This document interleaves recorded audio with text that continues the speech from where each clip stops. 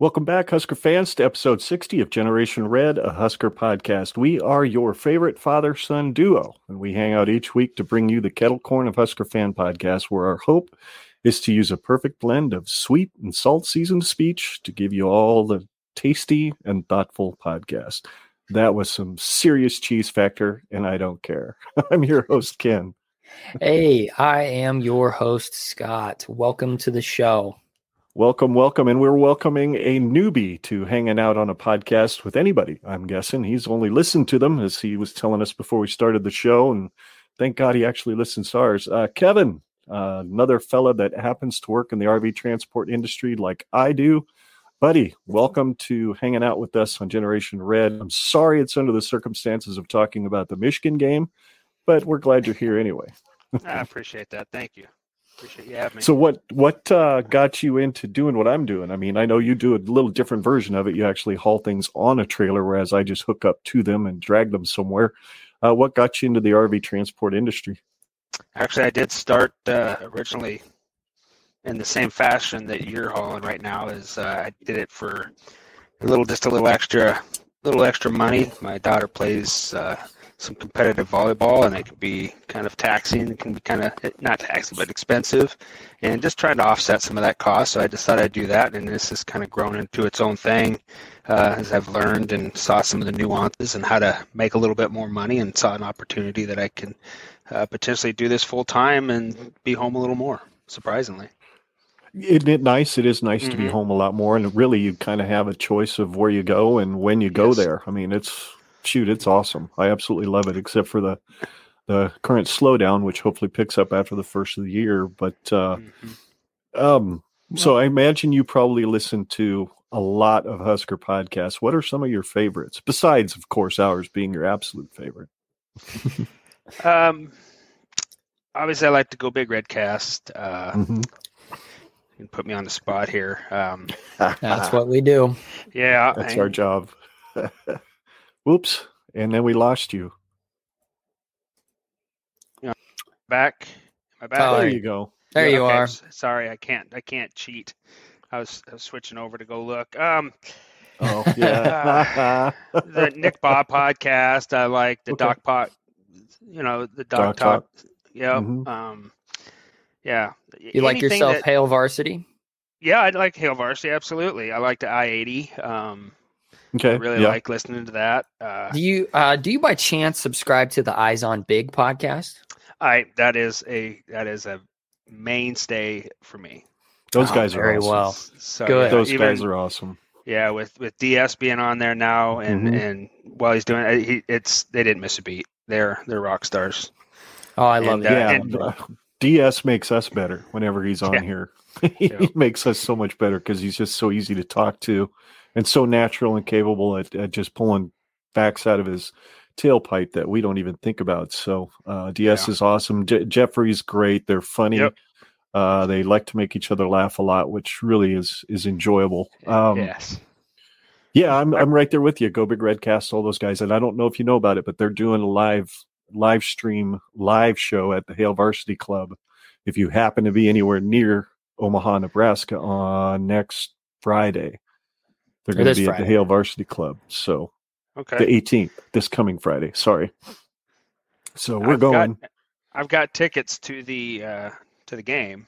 So do you? Oh, so do we. Yeah, we do too. So make sure then, if you think you're going to get in by Friday and you want to go to the Hail Varsity Club and at all, you probably need to go to their website and reserve a table. I had to. So anyway, those guys are awesome. I just spent quite a long time with Honky at Jake's Cigar Thursday night. So just talking about podcasting, talking about Husker football, and what I thought was an hour chat turned into 4. So it was pretty awesome. He's a wealth of knowledge. It amazes me the ability to pull that data points in midstream and just remember. He's got it all right yesterday. Here. It's just amazing. He's just got it all so quick, and you can't stump him on anything.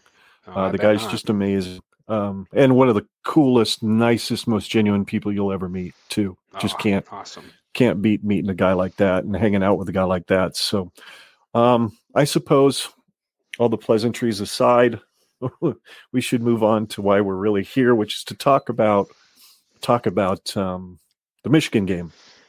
So what we usually do, Kevin, I know you've listened for a while. We usually kind of give our overall impressions on the Michigan game, and we've both kind of written down some bullet points that we're going to talk about, and we'd love to have you give your input. So, Scott, why don't we just do things a little different this time? I'll throw out my first one, let you guys comment on it, and then we'll go on to your first one, and we'll see how quickly we get through these. Okay? Sound like a plan? Yep. All right. Sounds good. Well, my first overall thoughts of the game was this. It's kind of a compilation of the last three games, and that is that Nebraska's averaged only 5 points a game since Casey Thompson got hurt. And in my mind, the blame for that falls squarely on the shoulder of the offensive coordinator, who is also the quarterback coach, because he has really let his backups down and has not obviously prepared them for being in the spotlight when necessary. And the way Chubba plays, he looks nervous. Maybe he missed on this quote unquote can't miss prospect as well. So that's my first thing that I thought of as I was kind of preparing for this show. Scott, do you have any thoughts on that? Yeah, I'll actually take one of my bullet points because it actually coincides with what you just said, talking about game averages. I really hate to say this, but Trey Palmer's draft stock has plummeted. And that might actually bode well in our favor, weirdly enough, for 2023 if he doesn't get drafted. He's still a great prospect, of course. I mean, it wouldn't surprise me if he makes it to a practice squad somewhere. But for the first 7 games of the season, Palmer averaged 111.5 yards per game. And in the last 3 games alone, he's averaged only 16.6 yards per game. And my point being that that's because Casey Thompson is not our quarterback now. And to kind of add on to that, we did play against 3 really good defenses the last 3 weeks: Illinois, Michigan, and Minnesota. But selfishly, I kind of want to see what Palmer brings to the table next year with a new staff and, God willing, a better offensive line, so that Thompson can make more things happen, and maybe with another year of development next year. But no, that 5 points average a game since Thompson got injured. I mean, I wouldn't have expected it. I kind of thought that we had a little bit more with Purdy, and that was just not the case. I don't know if it's an offensive line thing. I don't know if it's a coaching thing. I don't know if it's just a straight up inexperience thing, even though he did start a game with Florida State. But that is definitely by far the most what would it be? Distasteful part about the rest of this season is it, at least for the first 7 games, there was something interesting to watch on offense, even with a bad offensive line. Now we don't even get that. So right. That's just my thoughts on that. Kevin, you have any crazy thoughts going on with that? Yeah. Where you land on those two? I think the experience of Casey Thompson is what drove that ship, because we're finding out that how much experience he has, the ability to see the field and get the ball out of his hands and get it down the field accurately, is exploiting now when you put in a backup quarterback, whether it be Purdy or sorry, just lost him. You're okay. Number eight. Smothers. Yeah. You know, when we put him in, it's like everything's going so much faster, and I think it's exploiting our offensive line and showing just how lackluster it is at this point. And it's we're not getting any move off the ball, so the running backs aren't getting any holes, and then you got a running back that's starting to dance rather than turn downhill. And but I think it's what he's expecting to see, he's not seeing, right? Right, Yeah, and I think it's a secondary impact of Trey Palmer not getting his stuff, getting his numbers, and he's not helping himself in some regards where the ball hits him in the hands. I mean, he's the difference between a great player and a mediocre player is ones that make those catches. So he could help himself a little bit, but I think overall, I think the offensive line is really making it difficult. And it's certainly not helping our backup quarterbacks. Well, you know what? I'm glad you brought that up, Kevin, because that's kind of one of the points that crossed my mind as I was figuring out what to say today about this game. And that really, as bad as the offensive line has been, in many ways, the defensive line wasn't a whole lot better yesterday. I mean, they were getting shoved backwards almost all day long, just like the offensive line was. And for me, that leads to my second point, which is that I think strength and conditioning has been awful. I mean, rarely do we get a push. Even against teams like North Dakota, we did not get much of a push that day on the field. So I think there has to be a change in the strength and conditioning going into 2023. Case in point, Blake Corum's first run on 3rd and 5 on their first drive, when he literally shoved 3 defensive linemen and a linebacker backwards with him and one offensive lineman, I think was all that was helping him.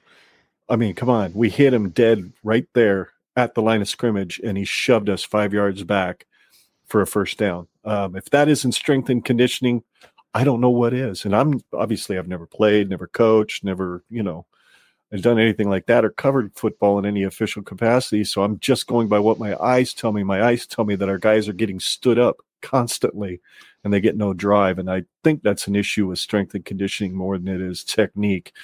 Kevin, do you have any thoughts on that? Am I crazy? Is there something that I'm not seeing?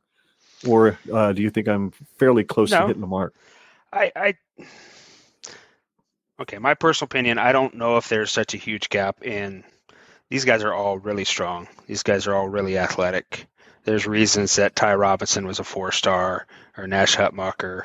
These guys are at that level, and maybe it comes down to technique. And so when I was watching the game from the TV, is they would stop and they were highlighting, how Michigan was blocking us.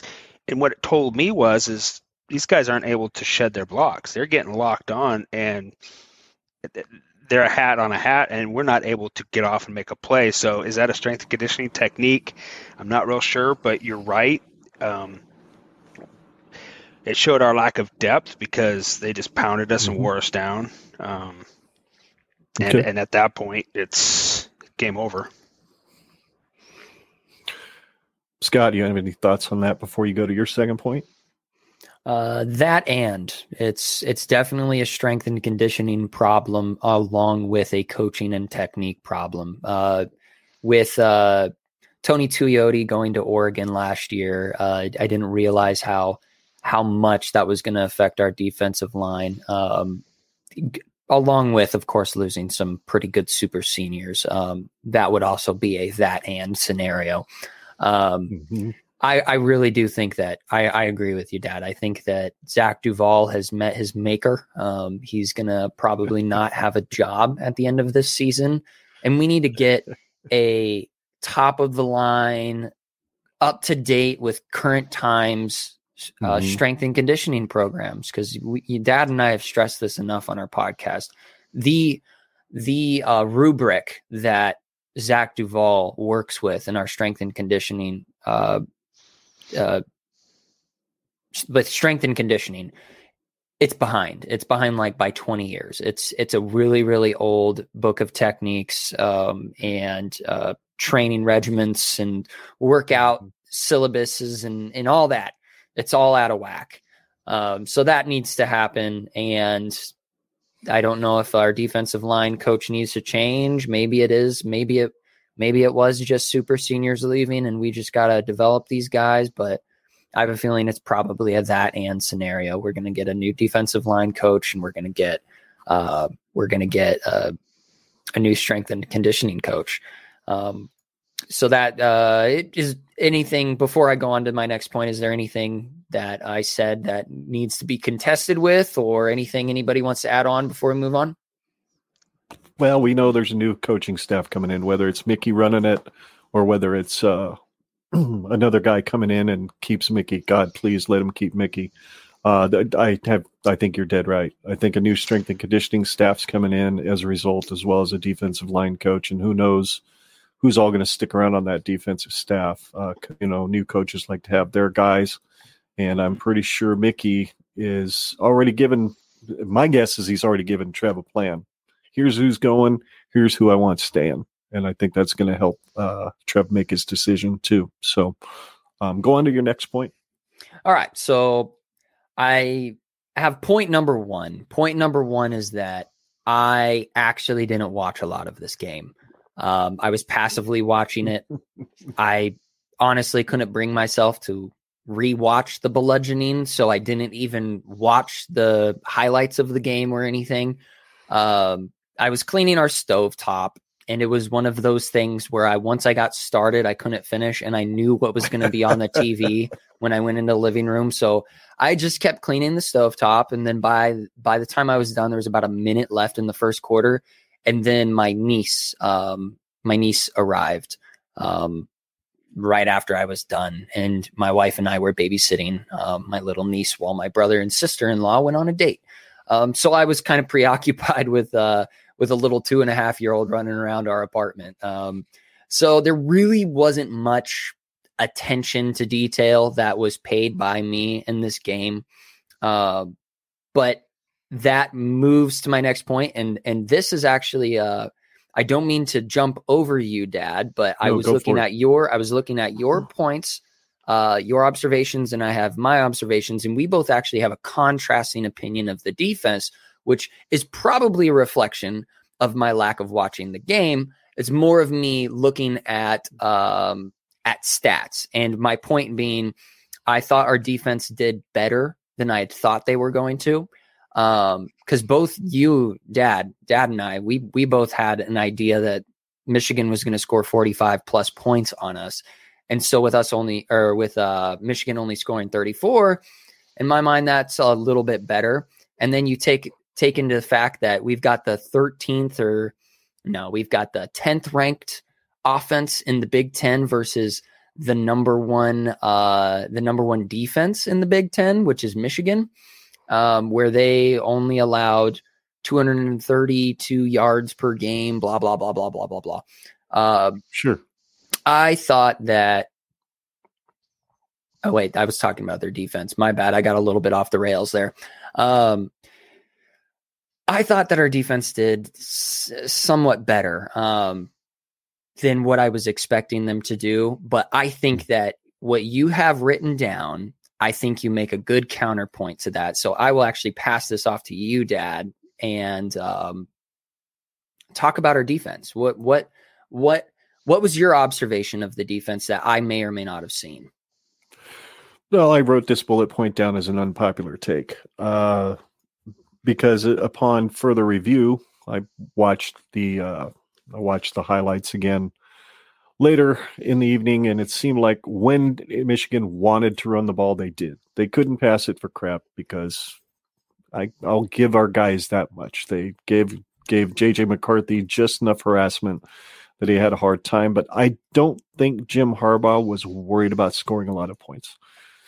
Felt to me like he was actually being pretty respectful of Mickey Joseph, and I think he knew he could have hung about 50 points on us or more if he wanted to. Because the talent level, in my opinion, the talent level on the field and wearing the headsets, completely different level for Michigan, and they were way better than the 34 points that they put up. That's just, I think their game plan was pretty vanilla. A lot of outside zone, a lot of gap scheme on the runs where they just went right at us at our most vulnerable spot, and they really didn't have too many problems. And they didn't get too fancy. So I don't know, Kevin, you've been listening to us go back and forth on the defense here. Do you have a take on how they performed yesterday that's either different from ours, or are you going to tell either me or Scott that we're completely full of hogwash? Because probably one of us is. Most likely me. I think they played well at first. I do think that Corum could run when they needed to. And I think you're right that they did keep it very basic. They didn't have to break out the playbook. They kept running the same play. Like they Nebraska us is what they did from back in the 94. It's like, hey, we're going to run this play. Stop me. And if you're not going to stop me, I'm just going to continue to run it. And it's the same thing that what like Michigan or Minnesota would do is they just take control of the clock and they just eat it down your throat. And like you said, they probably weren't very nervous about our offensive scheme. They knew that they could get pressure on our guys. But from a positive, I think our DBs played well. They tackled well. Yes, Ernest sir. Hausman was a bright spot for the young freshman. Agreed. Yeah, he was all over the place. Mm-hmm. But I think they just I think they just got wore down. I think they leaned and they played and like listening to Carricker Live it was about the middle of the third quarter when they finally just took over. Mm-hmm. And you're what, 3rd and 7, and he's carrying guys 8 yards. Yep. So yeah. So Yep. Absolutely. Yep. So Got worn down. Got pushed around. Yep. Yeah, and then that reinforces your guys' position on strength and conditioning, where I mean it's combined, but I see where you're going with that for sure. So, but from a defense, they tried. I'll say that, and I still have a positive opinion about Bill Bush, and I think he's doing really good things. He's doing the best he can with what he got. Oh yeah, I like Bill Bush. Yep. I don't know if he's going to remain on staff. I hope he does. I hope he and Mickey are the two guys that are retained. If I were to have a wish list with these upcoming coaching hires, that's for sure. Bill Bush he's a stud. Yes.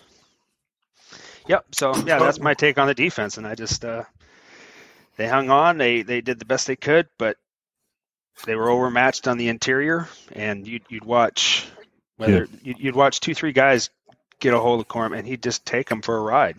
And then the offensive line would just shove our D line backwards as well. So Corum is just he's just a good football player. I mean, there's I think he makes any defense. I think he's going to make any defense look like a bunch of sacks of potatoes. They were so preoccupied with his thighs, though, man. I was just like, dude, chill out a little. I mean, do you remember Amon Green? That dude could freaking kill people with those big meat hammers. Oh, were the announcers making comments about his thighs? I mean, the dude's got they called him McThickums or some crap. Oh, yeah, they did. It was like, oh my God, are we kidding? But he's got some thick boy legs, that's for sure. But they weren't wrong that he could sprint away from some boys too. Now, God, he's really quick and he's strong. He's just he gets that second gear real quick. Oh, yeah. If I remember, I think I tweeted this last night. While we were watching the game, my wife said, well, honey, it's obvious we don't have a Blake Corum. And so then I said, yeah, we do. Problem is, there's a Whipple that's keeping him from being shown out, Yeah, so, right. and he's running behind arguably one of the worst offensive lines that Nebraska's ever had. So I feel for Grant because he should be every bit over 1,000 yards by now. There's no reason he shouldn't be, but when you don't have Frost, who for some reason was able to scheme around a bad offensive line and come up with some running room for him, that's what you get. So I'm just going to jump over my last two here real quick, Scott, because I know you've got some stuff you want to talk about on the offense. I'm just going to say that, like I said earlier, when I was talking about the defense, that Michigan is way above Nebraska in talent level and definitely in development. There's no doubt in my mind that one thing Harbaugh and company have done extremely well is they have out-recruited Nebraska. They're usually, third, fourth in the Big Ten in recruiting classes. And they've developed those guys. They're just outstanding. Corum has only gotten better from year to year. And he's a stud.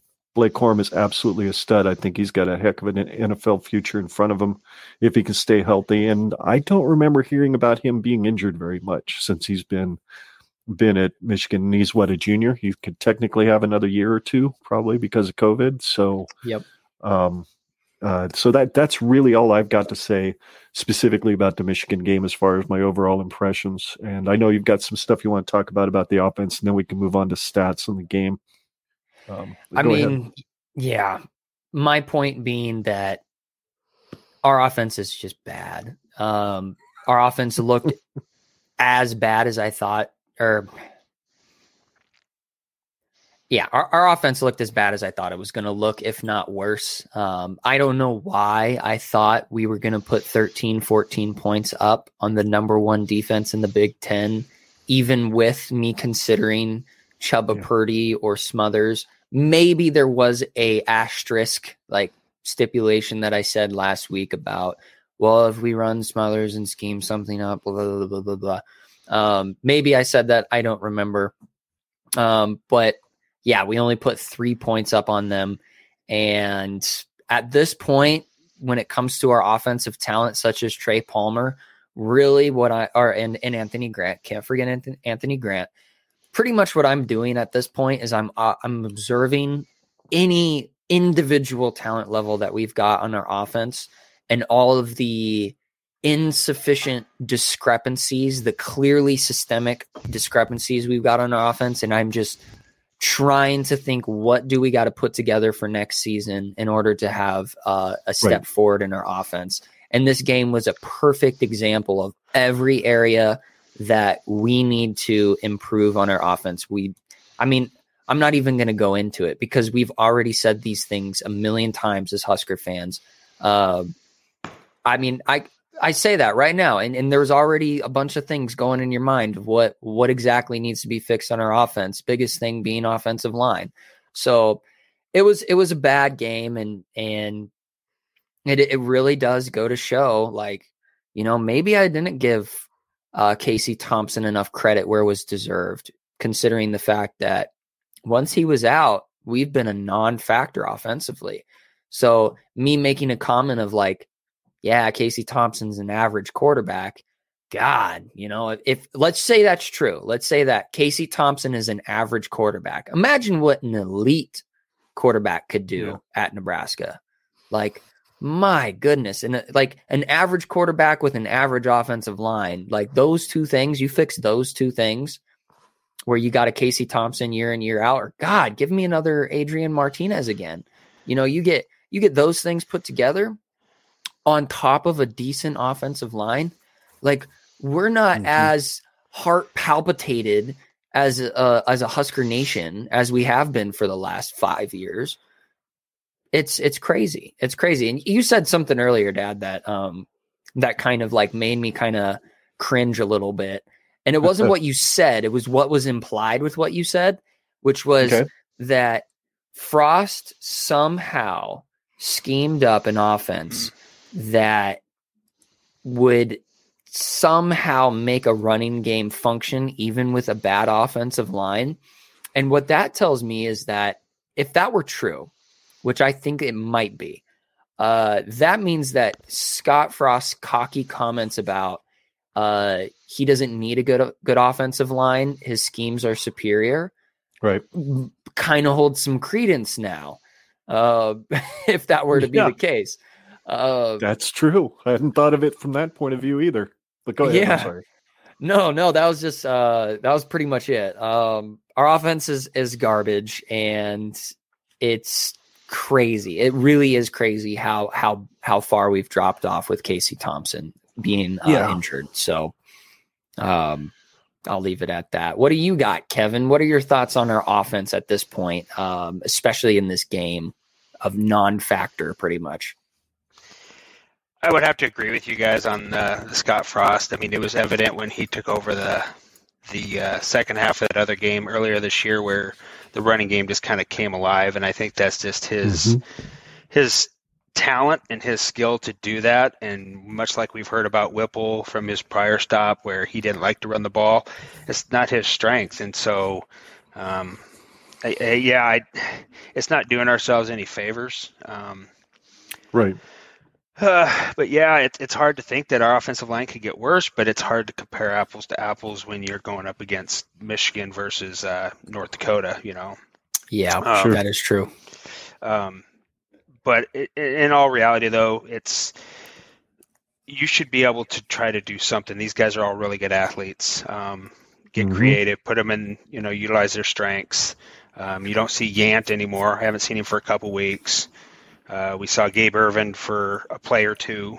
We finally saw Ramir, who had a couple of decent plays. He could have had another one, but they get to dancing a little bit. Obviously, like you say, I've never played at that level, so it's a lot easier said than done. But anyway, yeah,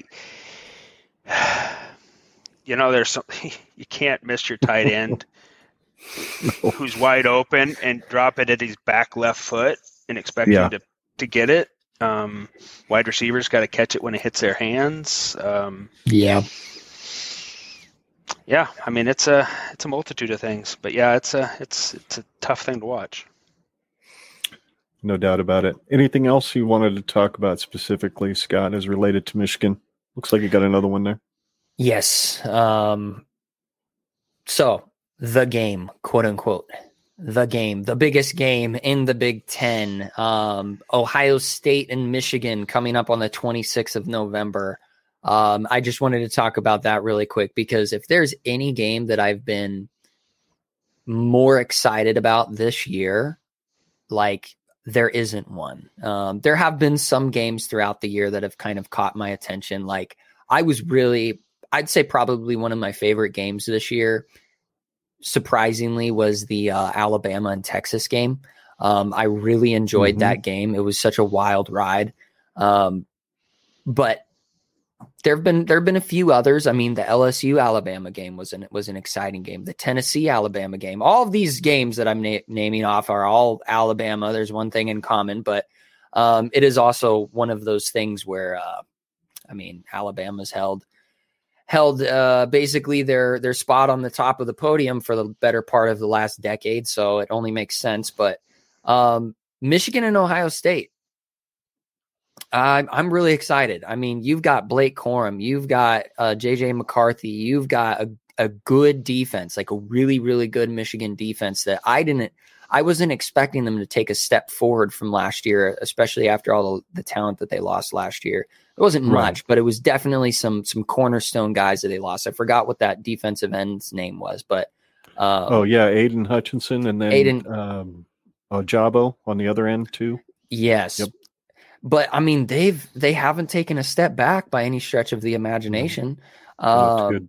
And then Ohio State, they're catching their stride with their offense. They're looking explosive. They've got a really serviceable defense. I mean, they're the number 2 defense in the Big Ten. So, I mean, that's got to tell you something.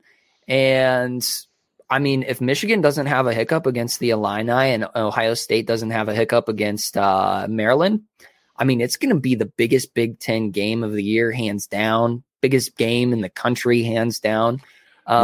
Which, granted, it usually is.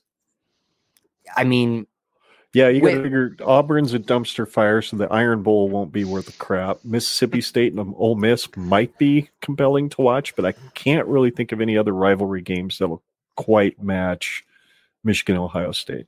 Yep, and the college football playoff stakes are super high this year. Last year, it wasn't. I mean, between Ohio State and Michigan, wasn't like, I think Ohio State was ranked like 5th or something. I don't remember what it was, but Michigan knocked them out of the Big Ten championship. So then Michigan goes on and plays Iowa and then beats Iowa and then goes on to the college football playoff. Well, it's the same scenario this year between Ohio State and Michigan. Whichever one wins, they go to the Big Ten championship and they get to play one of the bastard children of the Big Ten West. And it's almost a guaranteed college football playoff berth for whomever wins that. And I think it's just like by far one of the most appealing games coming up this year. There's a lot of great games. I don't want to discredit how many good games there have been this year, but I mean, I'm coming from a biased Big Ten, fan. I mean, it's gonna be a wild ride. I think it's gonna be one of those. It's gonna be one of those games where it's either a complete and total shootout between 2 high tempo offenses that are just gonna unleash everything, or it's gonna be one of those painfully low scoring games where both of their explosive offenses are shut down by these really motivated defenses. That's kind of one of the 2 scenarios I see playing out with this game, but it's exciting. I'd say the storyline for me in this game is the fact that Ohio State's upped their physicality on defense this year with their new defensive coordinator. What's Kevin? His name was Jim Knowles or something. Got him from Ohio State or Baylor or somewhere. I don't remember. But Oklahoma State. Oklahoma State. That's it. Oklahoma State. And they totally up their physicality level. So, and that's what Michigan beat them with last year. They crammed a whole lot of Hassan Haskins and Blake Corum down their throat, and they didn't want to tackle in the snow. This year they do. Looks like they have no issue sticking people. Oh, yeah. So that's going to be, I think it's going to be a head kicker. And it may exactly be what you think, Scott. It could be a slobber knocker for a half. And then the second half, maybe both teams make some adjustments and they score some points. But yeah, I'm looking forward. You looking forward to the game, Kevin, or what do you think? Yeah, I am. I enjoy it does have a lot of implications, a lot of huge implications. And I think Michigan's going to try to slow it down because they're not as explosive as Ohio State. So I think the good on good is going to be Ohio State's offense on Michigan's defense. And then whoever can, if Michigan's defense can contain those receivers, and if they can get some 3 and outs, and then they can play their running game and take some clock out, I think that's where you're going to start seeing your low scoring. So it's going to be whoever can get the upper hand first. So this should be a good game. Good point. That's a fair point. Good point. My goodness, you're right, Scott. I hadn't really thought about it too deeply, but I really am looking forward to that game because I think, you know what, if Alabama keeps getting exposed for the overrated team that they were at the beginning of the year, somebody could still reach up and bite them in these next 2-3 weeks. If that happens, guaranteed there's not going to be but one playoff team out of the SEC.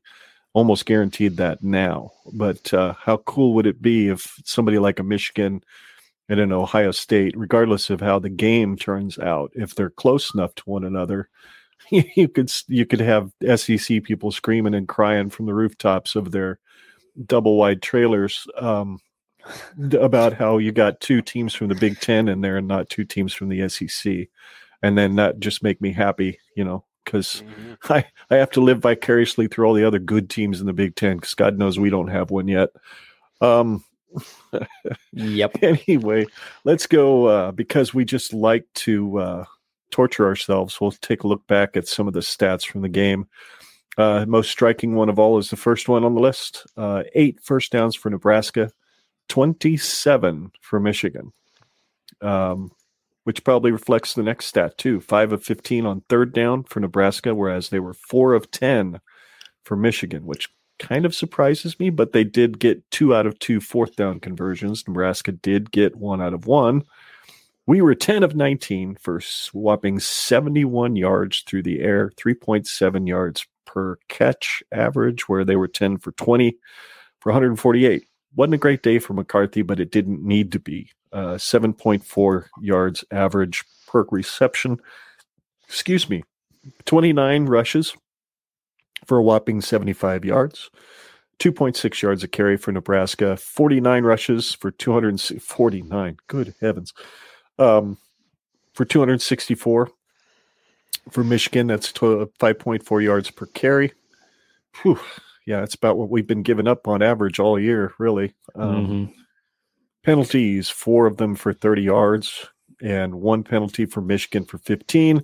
And again, we got beat in the time of possession game by 11 minutes, pretty much like last week.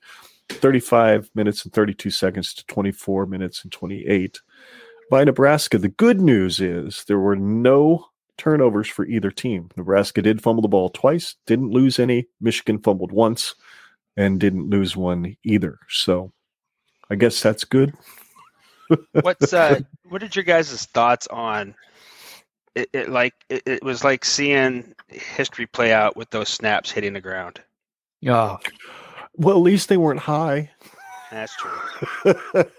Because that was Ken Jurgens' problem. Yeah. If it was either a ground ball to third base or it was going over his head. So right. These were at least down by the knees, and for the most part were able. But yeah, it certainly doesn't. It definitely disrupts the timing of the play and the timing of the quarterback being able to make more than one read, right?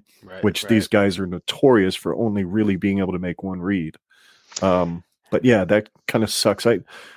Hickson, I guess, has been snapping them a little bit low all year, but hey, Casey Thompson's what, 5'10.5", soaking wet? Yep. On a good day, so he's used to snapping it down that low, I think. And it could have been that. I just was curious if that's you talk about some of the fumbles or sure the for such a rhythm offense that can really play havoc, and then to compound that with what we talked about earlier about Whipple and not getting his backup quarterbacks in a position to be successful. Well, now you put additional stress on them when they're having to chase down ground balls, and now their focus is just to try to stay alive.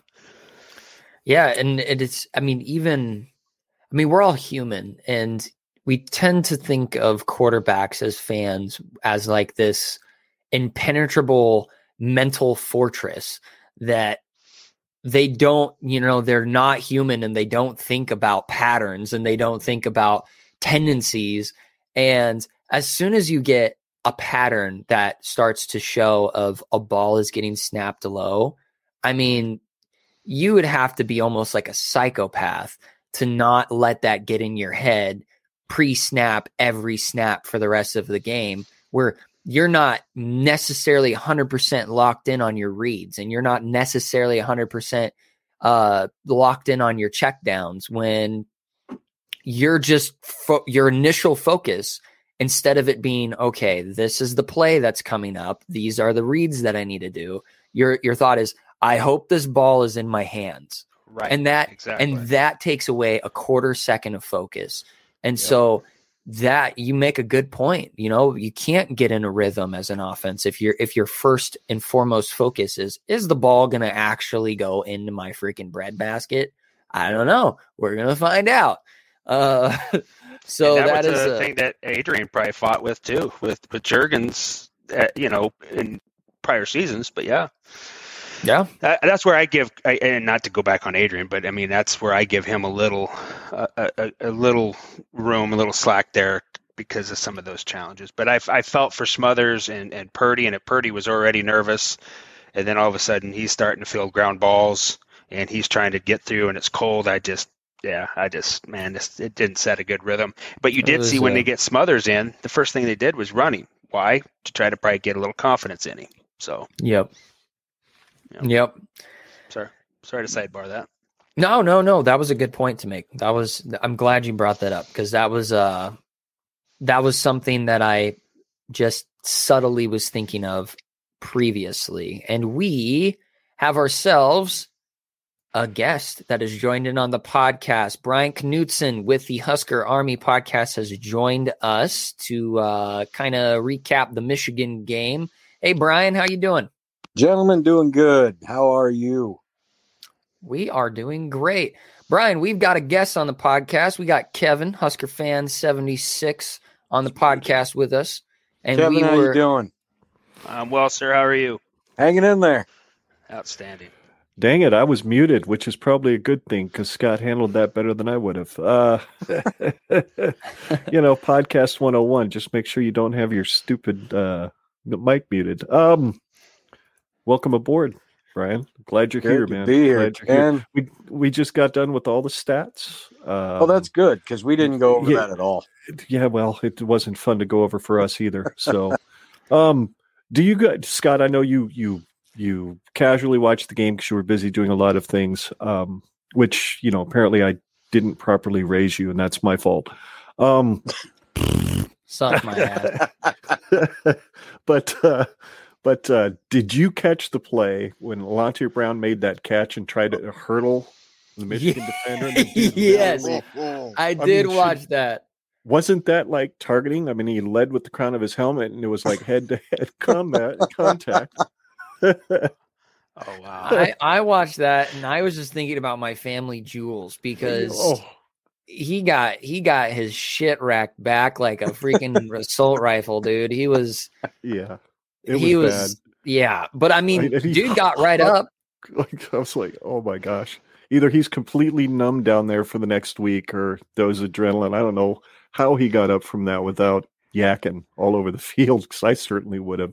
I thought about trying to pull the highlight and then slow-mo highlight and then find the music for like the Nutcracker Suite or something to play underneath it. But I'm like, I'd probably get a content strike for that. So whap. Yeah.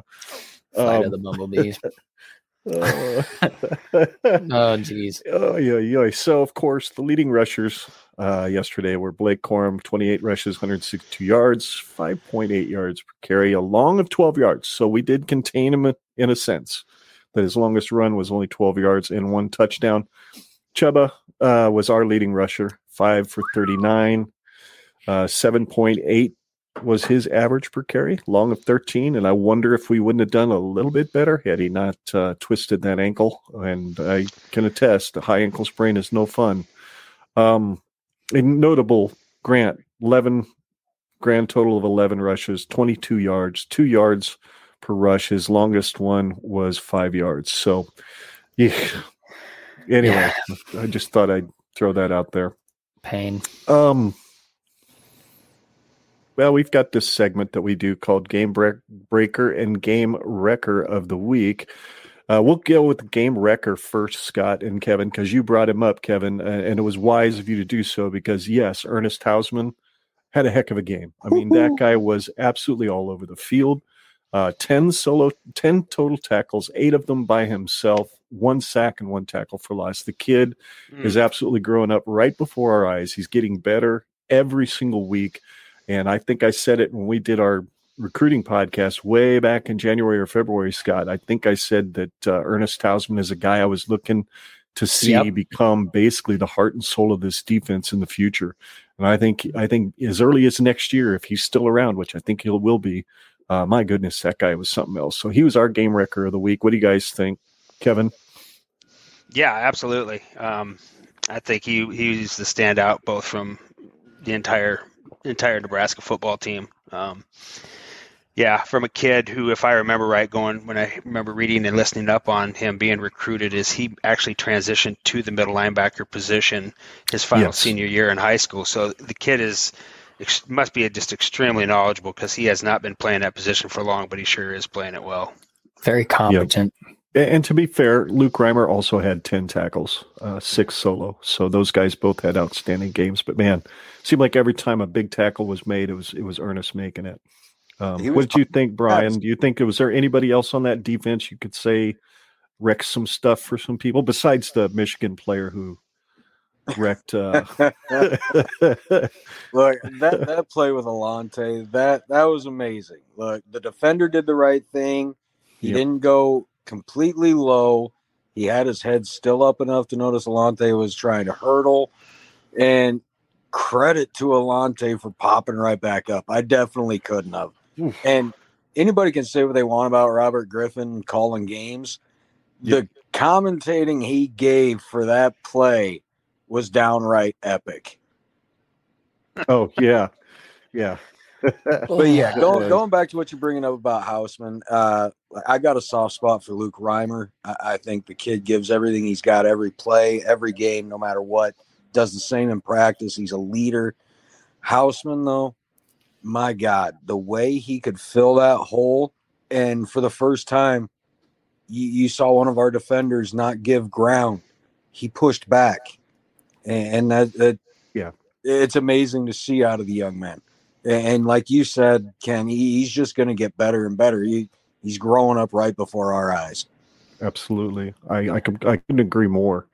The guy's incredible. I really like the kid. I think he's just a good kid too. I mean, he's not going to be a locker room issue. He's darn sure not going to be an issue off the field. He's just got a good head on his shoulders. So really proud of him, proud of his effort, proud of the way the team, they really didn't quit. They played their guts out as best as they could. So game. I was going to jump in. I was just going to say I was going to say something, Brian. Now I don't know how you guys watch your games at home. Like the first half, naked. Man, personal preference. I really threw you off there, didn't I? It did. That's pretty. I'm laughing. I'm trying not to laugh too much here. God almighty. That's hilarious. but I watched the first half, I listened to RG3, and then I remembered, and sometimes I'll turn on to the Husker Radio Network and I'll sync it up while I'm watching the game and listen to that. And one of the comments that was made is that kid Hausman just lives in the film room. I guess he is just a junkie for the game. So positive things for positive. Yeah, absolutely.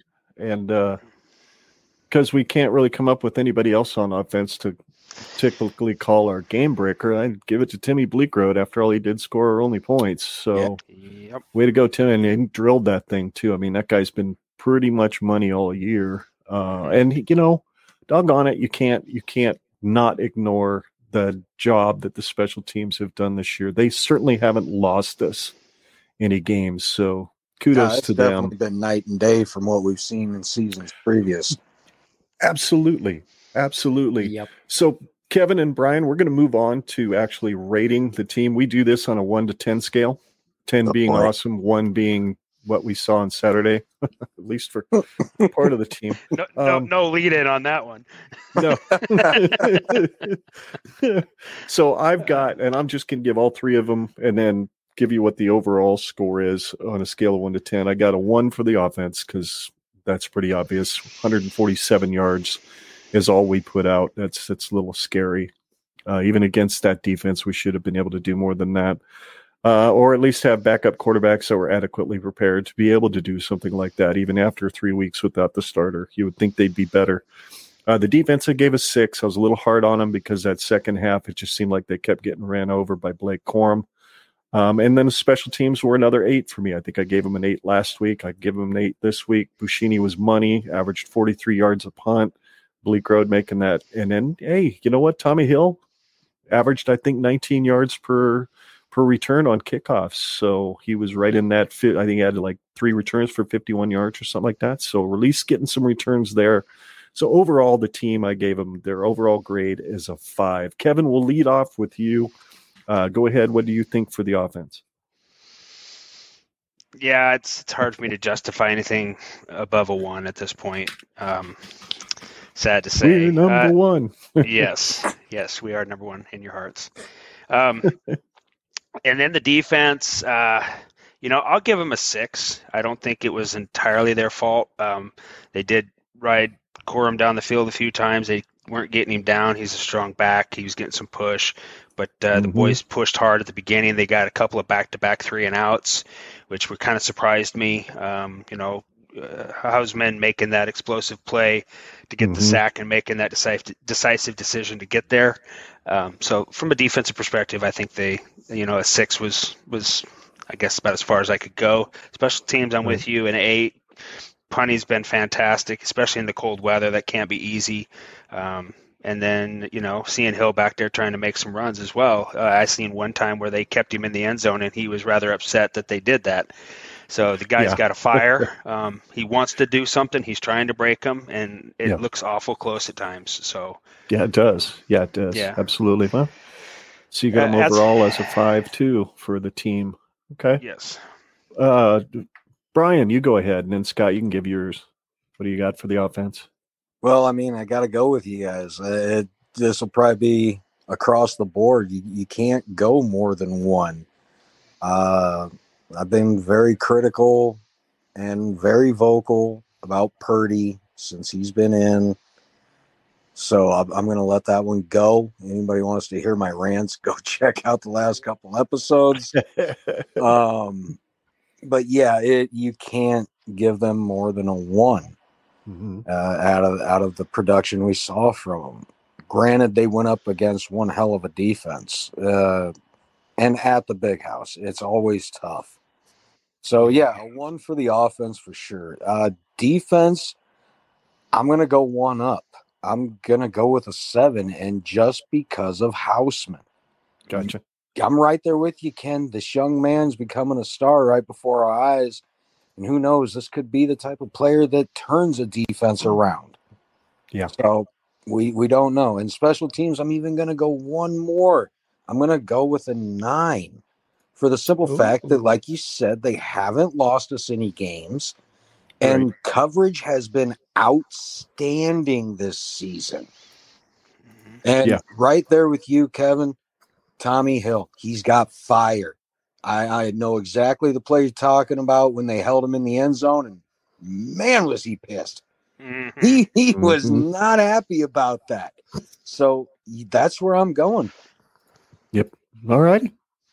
So you've got us at an overall of a 5.6 for this game. So just above failing. I'll take it. Depending on if you grade on a curve, which I have no idea what the hell that means. So 50's 100, right? Something like that. Say, yeah, we'll go with that. Well, that pretty much wraps up talking about Michigan. We're going to turn our about attention me, to... Dad. Oh, I Come on. did, And didn't you can't I? forget your boy. See, I can't. You know what? I apologize, son. It's okay. But, I'll go to customer service and they can call what can you I out say? on I've only on been the PA. casually following the podcast, so. Well, I'm pretty much going to echo what we all have pretty much agreed upon, which is you can't give the offense a rating of over a 1 because you can't point to any single facet of the offense that performed well or even performed average. So I got a 1 on the offense.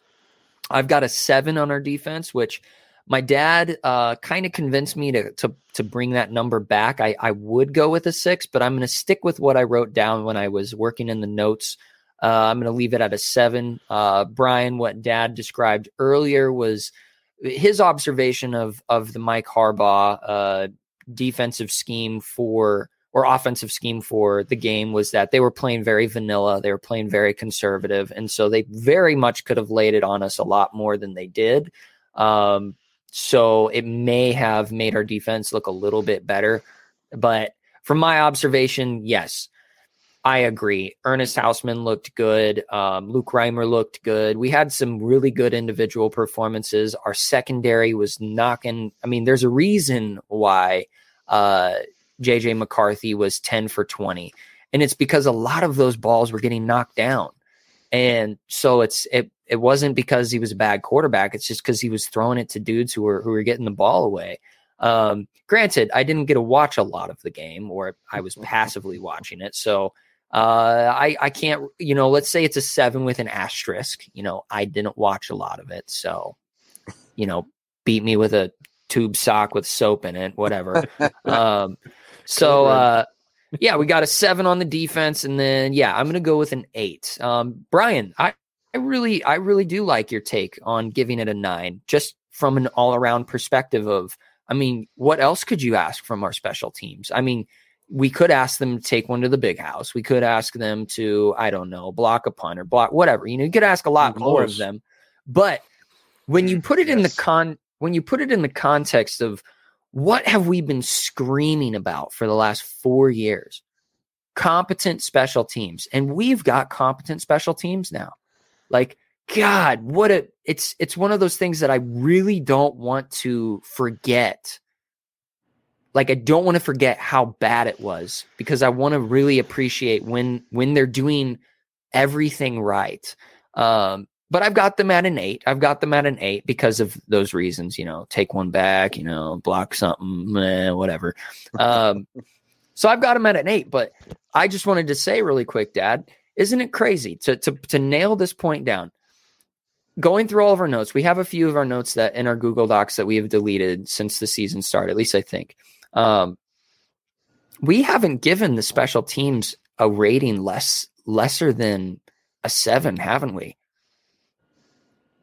Oh, Dad, you're muted.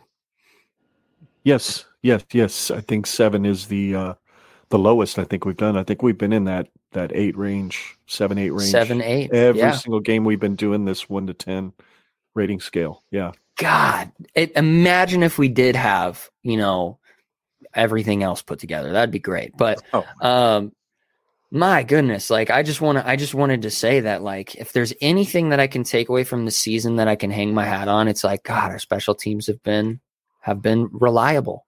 Thank God. Vastly. Yes, vastly improved. Thank you, Bill Bush. Thank you so much. And he's been running most of the season running the defense. So how good is he at really having the right people in place to help that special teams unit work?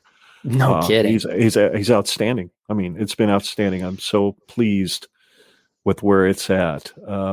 So we sit at an overall average of around 5, for this game. I gave it a 5.3. Dad and Kevin, you guys got him at a 5. And Brian, you're the most optimistic with a 5.6. That deal breaker being you giving the special teams a little bit higher of a rating. So across the board, it's basically a failing grade, and it shows. I mean, you don't lose all the games that we have in the fashion that we have without having a losing grade team. So, well, I guess that does wrap it up this time. Now that I, the forgotten child, has expressed my thoughts.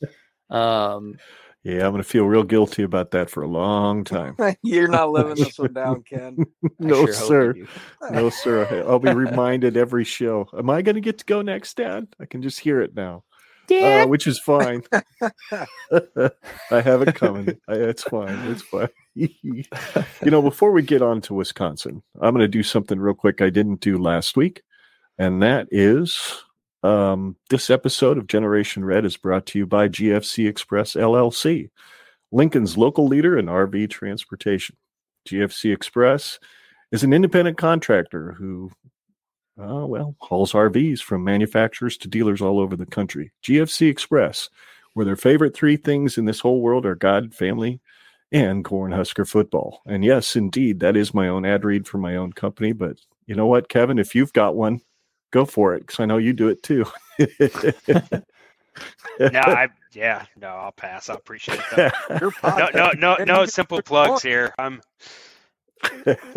can't give myself a raise. I'd like to, but yeah, tell me about it. Yeah, neither can I.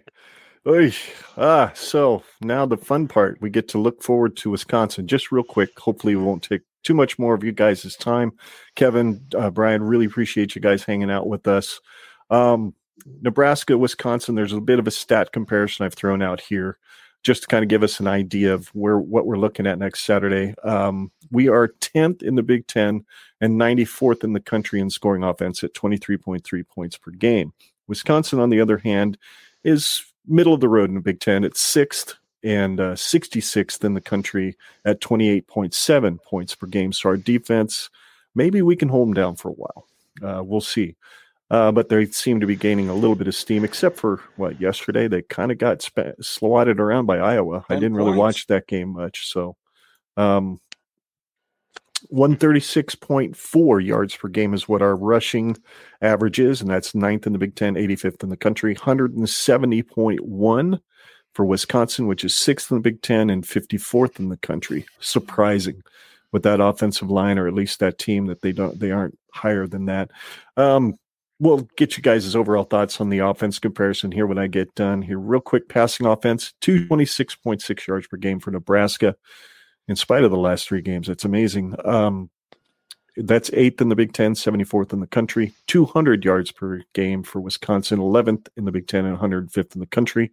Total offense, Wisconsin's 82nd in the country. We're 86th, so we're really close at 363 yards per game for Nebraska, 370 for Wisconsin. Overall, when you look at those offensive numbers, does that give you guys any hope that Nebraska might be able to match wits with them on offense?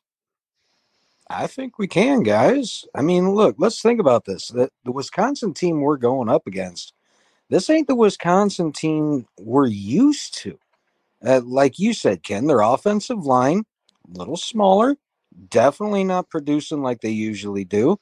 I mean, Come on. They fired their head coach just after we did. And we're looking at a guy that gave them, at least 9 wins a season, correct? Right around there, yeah. I think he averaged right around 9 wins, yeah. And all because their offense just wasn't producing like they normally do. Gee, like you're not going to have a down year every now and again? Ask Saban. So this is not the Wisconsin we see almost year in, year out. I really do believe we can get this victory because that offense is stagnant. They have proven that they can't move the ball at times. They've proven that they sputter just as much as we can in games. This could come down to somebody that's willing to make a 40-yard field goal. That's what I'm looking for in this game, and I really think we come out with this. Optimism. I like it. I like it. You, Kevin, what do you think? What do you think looking at those or listening to those numbers since you can't see the outline? My apologies. No, that's fine. No, I think I'm with Brian. I think there's some optimism here. I just hope the team can keep it together for another week. I know it's probably a tough pill to swallow every week. It's hard to keep coming back with the same level of tenacity, but I think Mickey is the guy that can keep that energy level up the best he can. But I don't think Braylon Allen is quite the runner that he was last year, or he's not producing like he was last year. Doesn't mean that Wisconsin running backs don't have their way with Nebraska. I mean, we just need to make sure we step up and put a hat on a hat, because I don't think Graham Mertz is going to be well, who knows? We can make a lot of quarterbacks look good, but I had to bite my tongue there before I said much more. But anyway, I think this is a definitely a game that we can take. We show up and we play, like they say, all three phases of the game, 4 quarters, and when we come to compete, it might come down to Bleak Road, driving one through the uprights from 50. Ooh, I like that. Cool. I'd kind of like to see a repeat of Alex Henry against Colorado. Oh my God! In 08, and then have a defensive lineman intercept a pass and shove Mertz into the, curb stomp him on the way to the end zone. That'd be pretty cool. Yeah.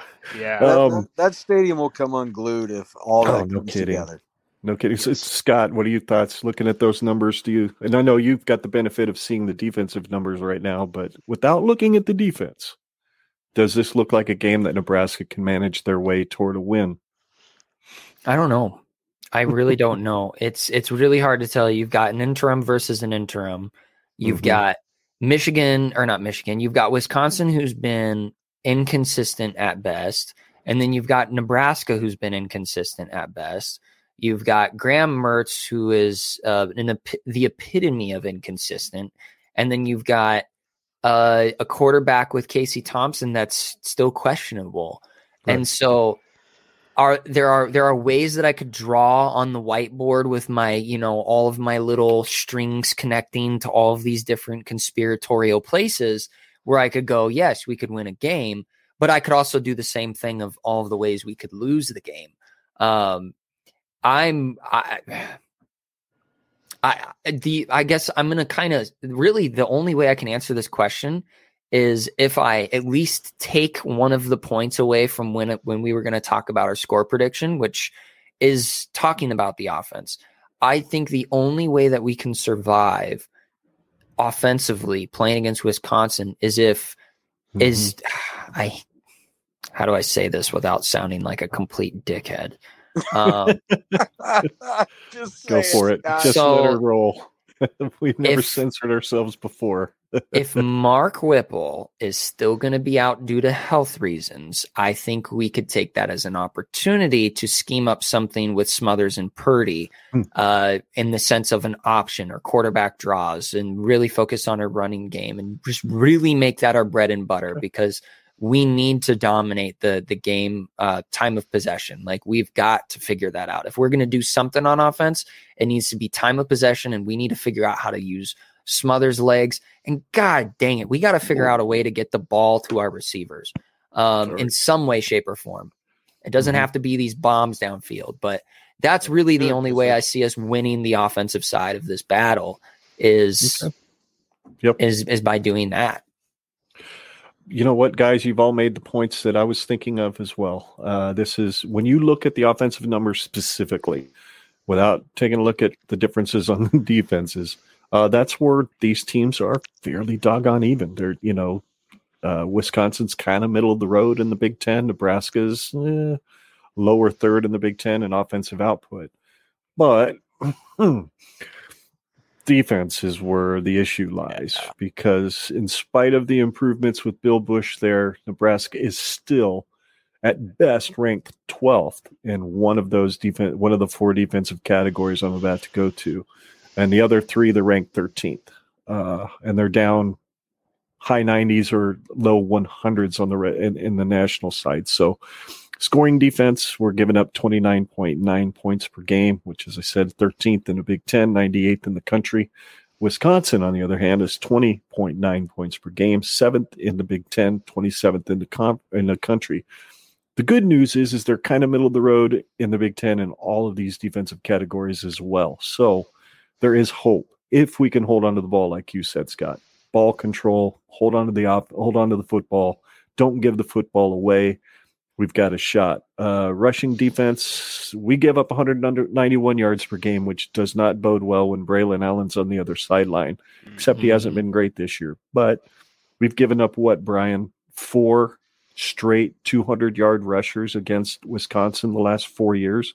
I don't think anybody's rushed for under 200 yards on us since Scott Frost was hired from Wisconsin.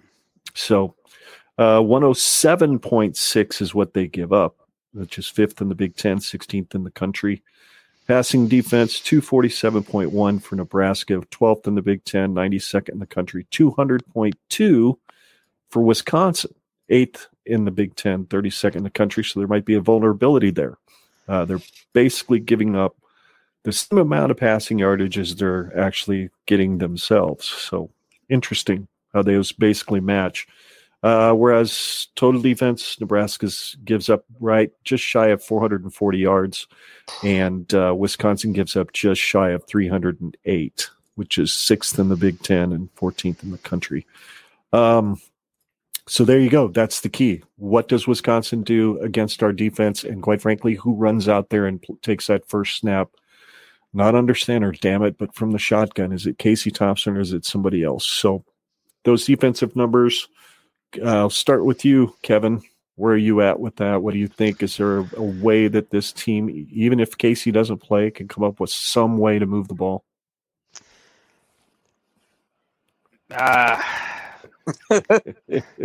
They're inconsistent. I don't know if it's which running back. I mean, like I talked about earlier, you had Gabe Irvin in there for a play or two. Then you had Ramir in there for a play or two. You don't have – actually, I think Ramir probably played as much or as much as Grant did. I don't know if he touched the ball as much, but so you really don't have a dynamic threat. Yant you haven't seen. Irvin's obviously making his way back. I think we see Casey Thompson out there. I think it was strategic to keep him out of this Michigan game just due to the pure nature of it all. That it could have been a rough game. If he's under center and he has enough feeling in that pinky and can put a move on the ball, it gives us another dynamic and another level of accuracy that I think that we need, because again, you got to hit the open tight ends and the receivers are got to make the open catches. So I think we need to get a rhythm. If we don't get rhythm, we're done. They feed off of confidence right now, and I think that's, if they don't have confidence, then it's a very big uphill battle. You know what, you make an outstanding point. I agree. It's going to be about confidence. So, how confident are you in making a score prediction for this game, Kevin? I'm going to put you on the spot because that's what Scott and I'll do here next after I get Brian's thoughts. But looking at what you've said about the defense and what you've said about the offense, what do you think? And we're going to do this. So give us your score prediction, whether or not Casey's starting or whether QB other is starting. What do you think? I think if Casey starts, I think we have a 31-24 victory. Okay. I don't think Purdy's going to be in because he's got the high ankle sprain. I think his mobility is going to be limited. I don't know what what his hiccup in his giddy up is that kind of kept him out. But as long as he has some mobility, and if they're willing to build a game plan around his talents, we might pull out it might be a 24-20 victory. It'll be a single score. Like say it might be the bleak road. It might be 2017 from the 50-yard. The 50 yards to split the uprights to win the game. They're gonna have to control Braylon Allen. If they can control him, I think we got a strong shot. Alrighty. So you said 31, 24 with, and okay. we'll go 2017 victory without. 20-17 without. Mm-hmm. All righty. So it's a win-win. Win-win. Win-win for Kevin. Okay, we'll go with you, Brian. What do you think specifically about those defensive numbers and the comparison between the two teams? And go ahead and give us your score prediction if Casey plays or if Casey doesn't play. Well, I'll tell you. I mean, as long as Casey plays, we're going to have a much better shot at winning this game. I'm with you, Kevin. Purdy probably won't be in because of that ankle sprain. And with Smothers in, I feel better if it ain't Thompson, you know? So with that, you said Wisconsin's given up just over 200 yards through the air on defense. If Thompson's in there, he's going to put that up. And I think he'll put it up considerably, especially with the struggles that Palmer's faced the last 2 weeks with backups in. Palmer's hungry for that ball right now, and I know Thompson's going to find a way to get it to him. So I really think that we can move the ball on this defense. It's just going to be a matter of the consistency we can. And I'm right there with you as well, Scott. Not to sound like a dick, but I kind of hope Whipple's held out from calling the game. I want to see somebody else calling the game. Yeah. It's a dick move to say, but I was kind of hoping he wouldn't call the game in the second half. It's kind of dickish to say, but it's the truth. Yeah. I just wanted to see what would happen if somebody else would call in place. Mm-hmm. Do you guys think that he's the 40-year-old vet that just is not willing to change his ways? That's what they said about him at Pitt. That's pretty much I'd say the evidence that we have seen since Casey's gone down. It exactly supports your theory that he's just not willing to change up what he wants to use as an offensive game plan, no matter who's in there, which is, directly on his shoulders that Purdy or Smothers are incapable of actually executing one of his game plans because, it's his offense. If he's not willing to change it to suit somebody's skill set, that scares me. So what are your predictions, Brian? What do you got for a score? I had the score in my head right away as soon as you brought this up. 24-23, Nebraska. Regardless of who plays? Regardless of quarterback play. If Smothers is our guy going in because Thompson can't, I got a feeling with him being at 100%, not feeling ill, he's going to show some stuff with his legs. He's going to give Wisconsin's defense some problems. 24-23 Nebraska. All righty. All right, Scott, you're up. All right, so I am not as optimistic as the two of you, which is probably a good thing because, Kevin already alluded to at the beginning of the podcast that he's going to be at we were talking about this before we hit record. He's going to be at the Wisconsin game. Myself and my dad are going to be at the Wisconsin game. So I would love to see us win. So I appreciate your guys' optimism. I'm not as high. I think like Brian, I don't want to beat on a man while he's down, but I think really the only saving grace that we could have for this game is if somebody else is making the calls. And they've got a week. They've got a week to scheme up something. They've got a week to practice with something. When it comes to Smothers or Thompson or whoever is going to be starting. And I really think that it's going to come down to, like I said earlier, how can we dominate time of possession? How can we make field how can we take advantage of field position? And, I will call you out, Dad, on something. Braylon Allen I know you would agree. He's a good running back, but he's already got 1,000 yards on the season. So it's not like he's going to be a non-factor, but he's definitely going. I think there's going to probably be a repeat of history. I think that Braylon Allen's going to probably go off on our defense. I think that Michigan really exposed some weaknesses on our offensive line or on our defensive line. Sorry. So, they're going to have a heyday with us, I think. Do I think it's going to be a high scoring game? No.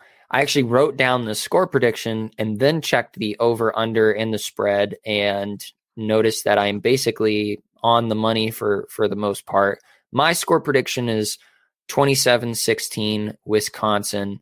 And I think it's a close game for most of the game. I just think that when it all comes down to it at the end, I think that Wisconsin just keeps shoving it down our throat and we don't stop them.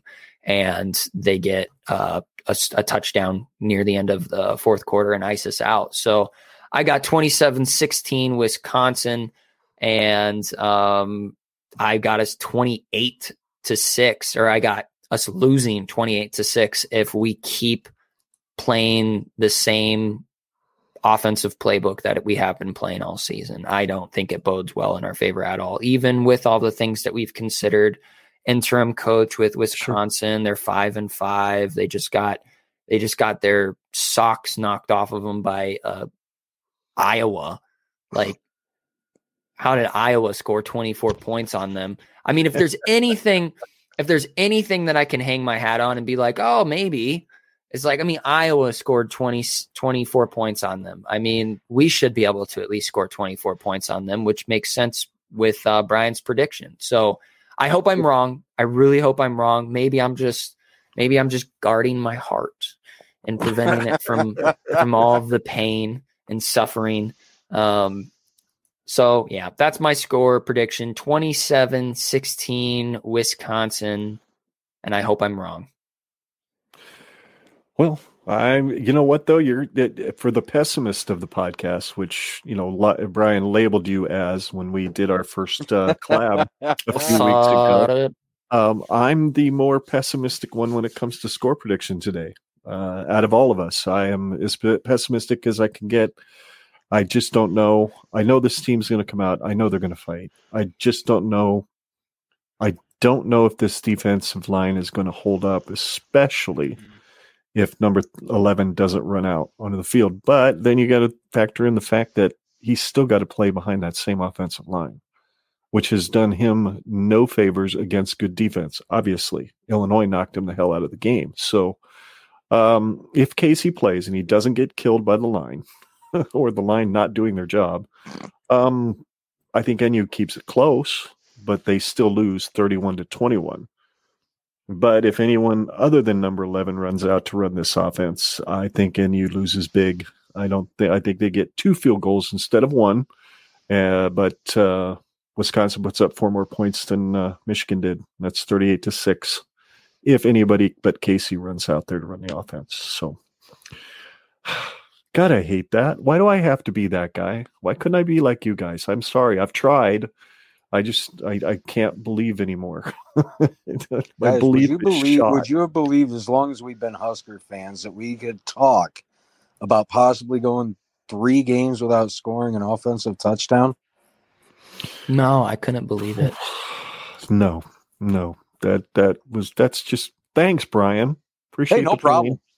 I'm glad to throw in some history stats. I'm willing to help. You're such a good dude. It's all pain. Just pain. Well, before we get to all the social media and follow info for you guys, I just want to quickly announce to those who are watching and listening that next Sunday is going to be cool. Not only are Scott and I going to recap the Wisconsin game, which will hopefully be a lot more optimistic than what I think it's going to be, but after we get done doing that early in the afternoon, we plan to live stream that show probably around 3 or 3:30 next week. Then after that, we're going to join Husker Army podcast to take a look for a while, take some time and just examine what it would look like with Mickey Joseph as head coach on a permanent basis. Who knows? We may actually know who the coach is by then, but I doubt it. So yes, 4:30 p.m. is when we scheduled that recording. It will not be broadcast live, but it will hit your YouTube feed on Husker Army's YouTube, as well as our YouTube. Then the next day, I will schedule it to stream on our YouTube, and we will do our best. I think it'll be at like 5:30 in the evening. We will do our best to be in the live chat on the stream. So if any of you guys have any questions about anything that we discuss on that podcast, we can sit and interact with you live. So please don't be afraid to get subscribed to our YouTube channel and Husker Army Podcast YouTube channel too, because it'll be available there as well. Right, Brian? Am I not crazy? Oh, you hit that perfectly. All right, cool. And then at 6 o'clock, we will do another recording where we will host, Scott and I will host a discussion of our top 3 head coaching candidates for the Nebraska job. And both of these podcasts will also feature other panelists from other podcasts as well. Aaron from Gobsmacked, who was on our show previewing Indiana, I think it was, Scott, or reviewing Indiana. I don't remember which one it was. He will be on, as well as Kenny from the Husker Army Pod, along with Brian, and Andrew Tedrol, I think, from Big Red and More. He's coming on. So, and then Drunk Monk, I think, is still planning to be on, right, Brian? Drunk Monk, hell yeah. I'm planning on getting that man on there with us. That guy is so optimistic, he's got to join. Yeah. So what we did is each of us picked our top 5 candidates, and then I kind of weighted with a score for each candidate, which ones ended up being in the top 3 based on all of our selections. So should be a lot of fun discussing those top 3, and we will do that at 6 p.m. on November 20th, and then I will schedule that stream to drop on our YouTube page at 5:30 p.m. Tuesday evening, and I plan to be in the chat so that if anybody who's watching or listening to this has any questions about anything that's discussed on that show, I will do my best, and hopefully Scott and some of the others will be there with me too to talk with you about it. So it's always fun interacting in the live chat. We really appreciate it, the few people who comment on our shows as we stream. So that pretty much wraps this bad boy up. Kevin, why don't you tell everybody where they can follow you on the old Twitterverse? Yeah, you can get me at... No, go ahead. You can catch me at Huskers fan _76. So appreciate you having me on. This was a very great time. Dude, this was an absolute blast. Glad you came on, and you will know that you have found the right Twitter account when you see the ginormous red Hulk with the N in his chest. That's Kevin. You won't miss it. Yeah. And then Brian, how about you? Where do we find you as well as your podcast on Twitter? Yeah, it's pretty easy to find us, guys. I mean, Twitter, Instagram, at Husker Army Pod. You can find us on YouTube. Just search Husker Army Podcast. If you just Google us, come to find out, we pop up pretty easy. Very nice. I was kind of shocked how quickly we popped up on Google nowadays too. It used to not be that way back in the day. So apparently once you get a lot of content out there, Google likes it. So anyway, yeah, that's cool. Awesome. You can follow us on social media as well. Just go to genredpod.com and click on the social links at the top of the page. Make sure you're subscribed to our YouTube channel for all of our past content, and then ring that bell so you don't miss any of our future stuff. And also make sure you like any video you watch to help folks find the show out there. To listen to the audio-only version of our show, search for Generation Red in your favorite podcast app, subscribe, and then please take a couple of minutes to leave us a rating and a review. It really helps folks find us out there as well. Thank you so much for watching. Thanks to Brian and to Kevin for being on here with us. He's Scott. He's my son in whom I am well pleased, and I am his dad, Ken. And together we are not just family. We're Generation Red. And we are here to remind you week after week that there is absolutely no place like Nebraska. Iowa's corn sucks. Go Big Red. Hell yeah. Go Big Red. We will see you all next time. And Brian, we will see you next Sunday afternoon. Absolutely, gentlemen. Can't wait. All righty. Thanks again, Kevin. Thanks again. Appreciate it. You bet. Later, guys.